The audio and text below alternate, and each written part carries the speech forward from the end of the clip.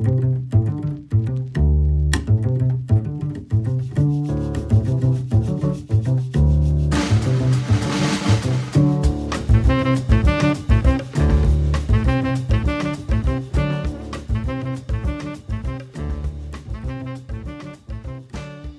everyone, this is Flippin' Finance. I'm Sam Ismore, and I'm joined by my co-host Fabian.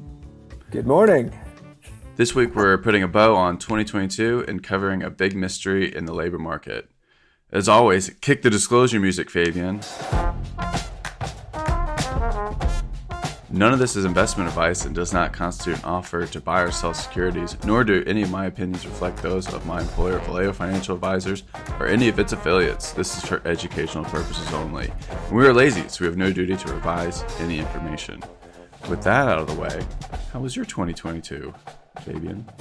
Somebody asked me that the other night, and it took me a really long time to answer the question. And I was pretty sad with that word that I came up with the year. I used the word disappointing.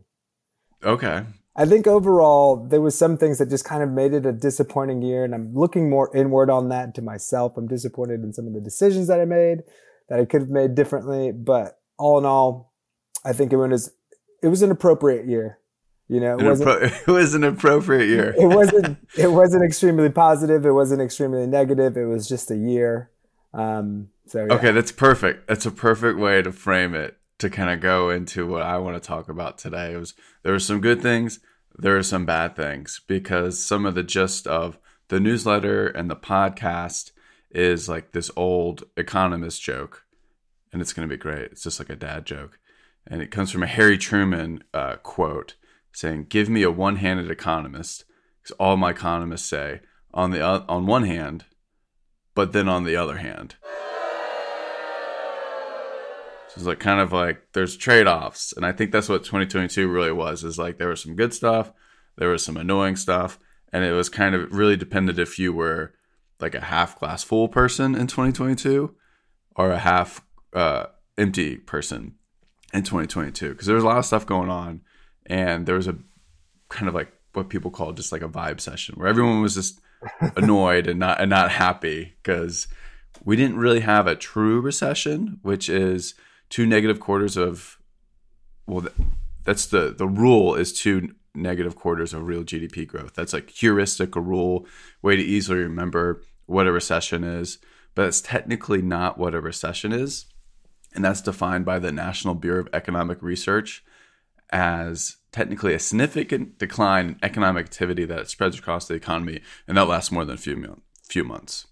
So we didn't really have that in 2022. So it was a great kind of like trade-off of like, well, like GDP, which is a measure of economic growth. There's other measures of economic growth that could capture things a little bit different. But it didn't grow, but we didn't technically have a recession because of a lot of other factors that the NBER look at, we're doing fine. So that's like one trade-off, like right there, like, you know, things weren't great, but it wasn't really a true recession. And so it was kind of like, were you half glass full, half glass empty type of person there? But it felt like it, right? Yeah, I felt like it because inflation was high and growth was low. So it wasn't like the best type of thing, but it like could have been worse in a way. And that kind of goes into the stock market too. The peak of the stock market, I believe, was January 2nd or January 3rd of this year. And it was just the slow grind down. So it was not like an enjoyable year to be a stock investor. So stocks, when I wrote this, were down roughly 18%. I think they're down roughly 19% as of right now. And it was just, there's the 200-day moving average, which is like a little line that you can kind of follow on the stock market. It's like a very normal thing to have in there. And for the most part, it just started grinding down lower, unable to kind of break above it.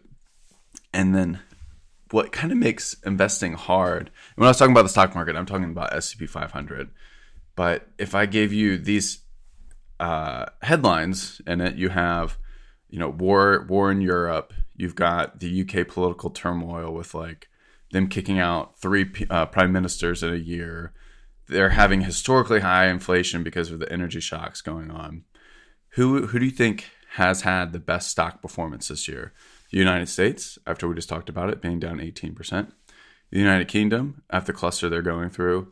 Or Europe and the complete mess that they're in, who do you think has had the best stock performance? I'm a homer, so I'm going to say the U.S. Okay. Saying the U.S.? Yeah. Well, actually, United Kingdom is only down 2.6% over the year. So they're killing us. And then there's the European stocks are only down 14%. So versus the United States is 18. How does that? How do you get that big of a difference between the 2% and the 19 or whatever that we're at? Yeah, so like a big reason for that is U.S. stocks started at a higher valuation than those other stocks. So we talked about last time creating our price target in the PE multiple, which I found completely riveting. But at the beginning of the year, U.S. stock valuations were at 23 times earnings. And that's historically pretty high. Usually it's about 16 to 17 times. So whenever someone's talking about like valuation, and we'll talk about Tesla later, they're like, well, Tesla's valuation is like too high. You'll hear somebody say. That's what we're talking about is like you're looking at the earnings. So the S&P 500 effectively went through a re-rating, which means it's a change in the valuation from 23 times earnings down to 19. And that difference there is roughly 17%. Back of the envelope math. So almost all of the S&P 500 sell-off was just from the valuation change in the market. Whereas like maybe things were already kind of looking sad, in the UK and Europe. So they didn't really have the same type of valuation drop that the United States did. So it's really all in like, it goes back to how we always talk about the headlines. There's always more to it there, right? Mm-hmm. You kind of just have to do a little bit of digging. Yeah. Mm-hmm. It's about expectations and other things like that. So it's like, just because there's like a headline of something doesn't necessarily mean that like the stock performance is going to be in line with whatever the headline's saying.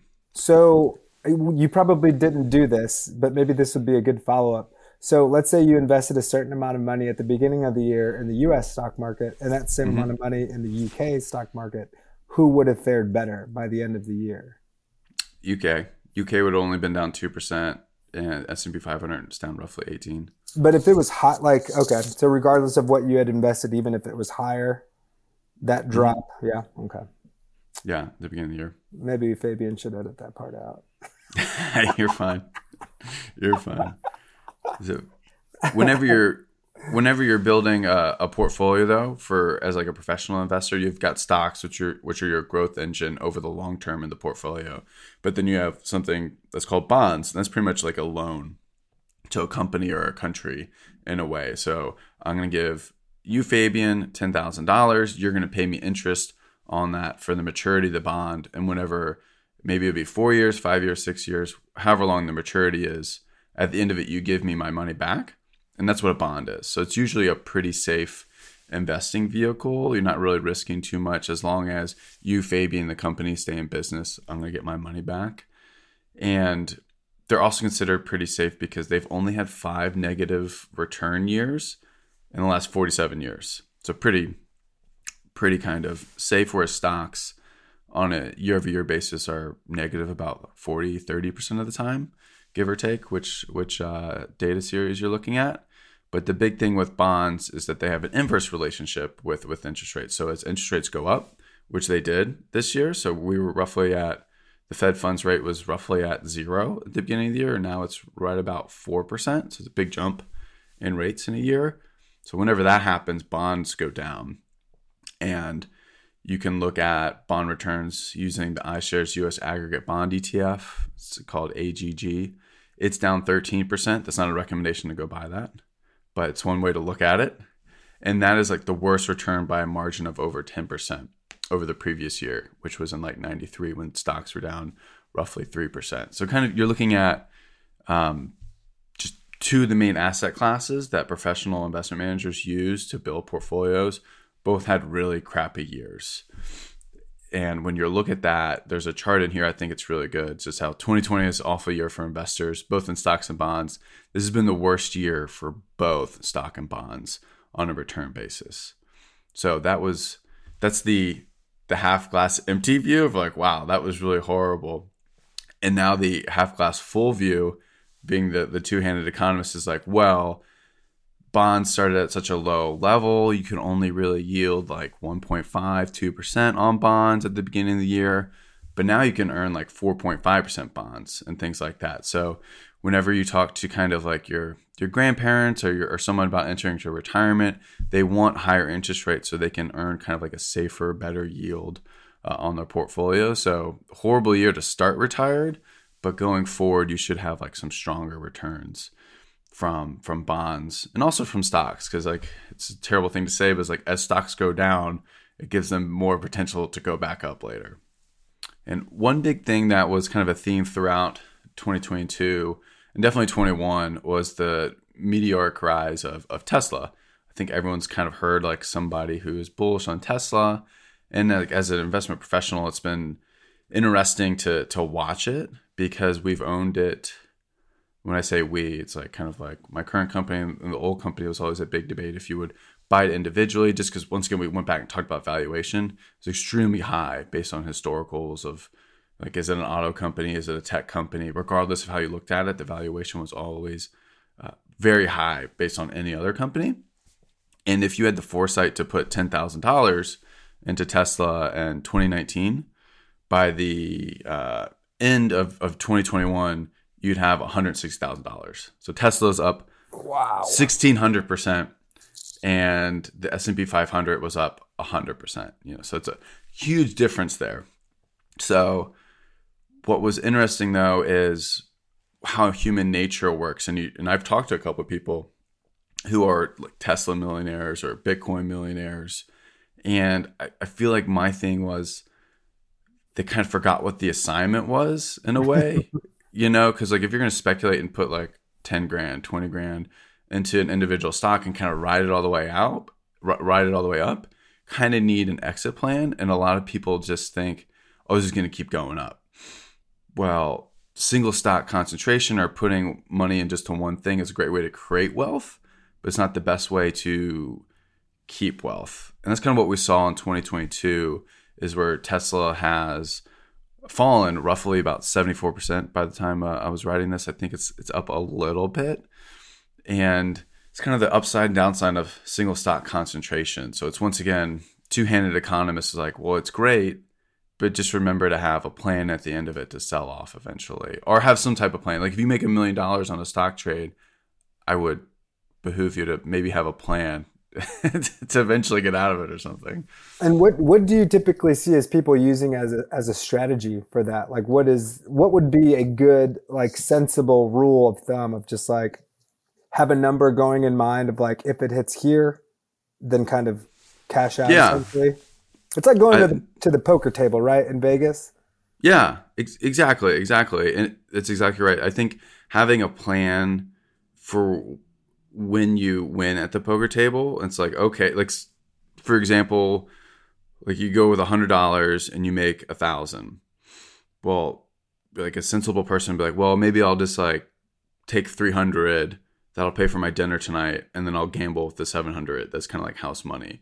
Or just having like a plan, like I'm going to sell 10% when it hits this price target or this price target on the way up or the way down type of thing. So you just, what I do is try to get people to create just rules that aren't based on emotion, because a lot of this is emotional. It's going to the moon, diamond hands, hold, all that stuff, which is good and fun, but doesn't make really good investment hygiene. So for me, it's creating rules that you stick with and having the discipline behind it, and whatever that works for that individual is what you kind of stick with. And then shifting gears, one other newsletter article we have is the mystery in the labor force. I think everyone has experienced going to a restaurant or going out where there used to be some like a different level of service in a way, and kind of where are the workers? Everyone sees like the help wanted signs. Where did they all go? And what's interesting is you go back and look at the labor force right before February 2020. There are 164.5 million people working in the US. So that's where we started pre-COVID. And it took until August of 2022 to get back to that level of workers. And if you take and just project where we were pre-COVID to where we should be, just like 2% growth in workers, we're missing roughly 3.5 million workers from the workforce. So it's kind of like, where did they go? What happened? What are some theories that's going on in the labor market? And that's kind of important because all those flow into interest rates and wages and kind of the vibe session that we talked about, the two-handed approach where it's all kind of connected. And one thing you can look at is the labor force participation rate. So this comes out when we have the jobs report, which is every Friday, first Friday of the month. You know, that we have the first Friday in Indy. Well, there's first Friday in the jobless claims report. Oh, love this. Here. Love first Friday. I love first Friday because we get a jobs report. And if you go back pre-COVID, labor force participation rate was 63.4%. And right now it sits at 62.1. So we're still almost more than a full percentage lower. And what labor force participation rate is just how many people in the labor force and then divided by how many people could be working. So roughly call it 62% right now. So it's kind of like, where did over those 3.5 million workers go from? And roughly 2 million of them are from retirements. Just, I think a lot of people got tired of the COVID transition. I think everyone knows an older person in their 50s who's like, I'm not doing this anymore. These crazy millennials, I'm out. So it's roughly 2 million and these are estimates of like how many they expected to retire versus have retired. And as of right now, we're not really seeing people return to the workforce at all of that 55 to 65 range that have retired early. So that's a good chunk of it. Companies were like incentivizing people to retire early as well, right? During this time, I think so. Or am I wrong? I think that's happening a lot more right now with early retirements and kind of like a way to hide layoffs in a way is like incentivizing early retirements. Mm-hmm. But I think a lot of it was people just quitting out of frustration from the COVID working environment is a majority of that. Now, like a small percentage of it might have been like early retirement packages as well. Yeah. And then a kind of like a sad part of this whole thing is we did have COVID, and based on the Fed's research, roughly 400,000 people that were working age passed away from COVID. So that's a big part of it. Yeah, kind of a sad part to sit back and think about. And the other part, because of COVID, is roughly 1 million in immigration. We haven't had immigration in roughly 2 or 3 years. So you take 2.5 million early retirees, sadly, some missing people from COVID, and then roughly 1 million from immigration. That kind of makes up the big part of the missing labor force that we've had. And then something that you could probably talk about with your daycare being closed today is a lot of women have disproportionately not returned to work, and that's affecting their labor force participation rate because it is lower than the drop in the overall rate, and it's not coming back. It's kind of rolling over a little bit. So that's been like an interesting thing to look at from my point of view, from a two-handed economist view. Yeah, I'm interested to see, I wish I could see into the future, right? To see how does this affect the world moving forward? If it is a trend that continues where people just don't want to go back to work type of thing, you know? Yeah. I think it, and that's a great thing and that's like a big mystery in the labor force is like, how do you get people to return back to work to pre-COVID levels? And it's just not happening right now. So then we just talked about kind of the vibe session of 2022 and how things half glass full. Well, because there's less workers right now, all the people who are willing to work are getting pretty good bumps in wages, right? But then you have the Federal Reserve that looks at this and goes, they think a big majority of current inflation is because of wages being too high. So it's kind of like the Goldilocks effect. They want things not too hot, not too cold, right in the middle. Right now, wage growth is too hot, and they think it's going and feeding into inflation. So they're raising interest rates. So we went from 0% to 4%. That's a big jump in interest rates. Well, that affects other things. That affects like mortgage rates. That affects everything else going on. So you kind of see like this cycle of things coming out. And we'll have another jobs report on Friday. It comes out every first Friday. It's going to be exciting.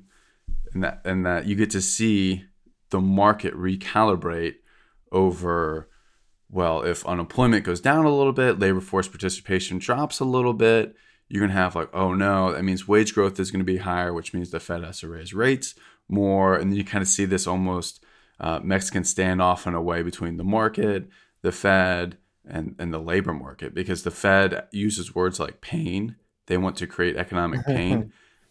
What they really are saying is like, we need unemployment to be a little bit higher, which is not a thing to say because we don't even have enough workers right now. So it's like kind of this conundrum in the economy right now.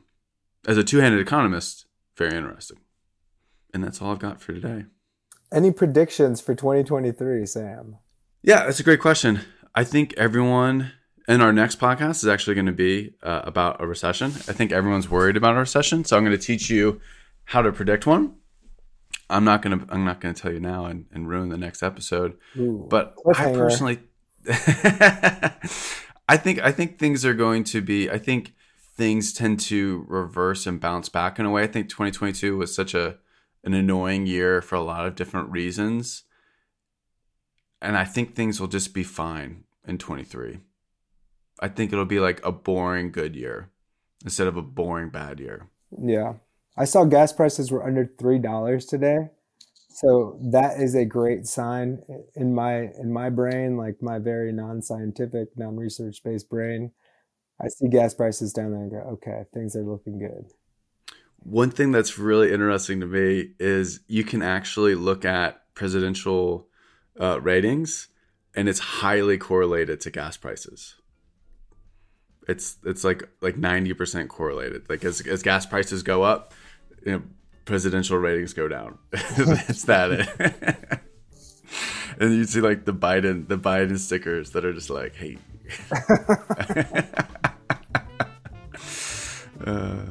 But that'll put a wrap on what we're talking about today. But next time I'm going to show you how to predict a recession. Love it.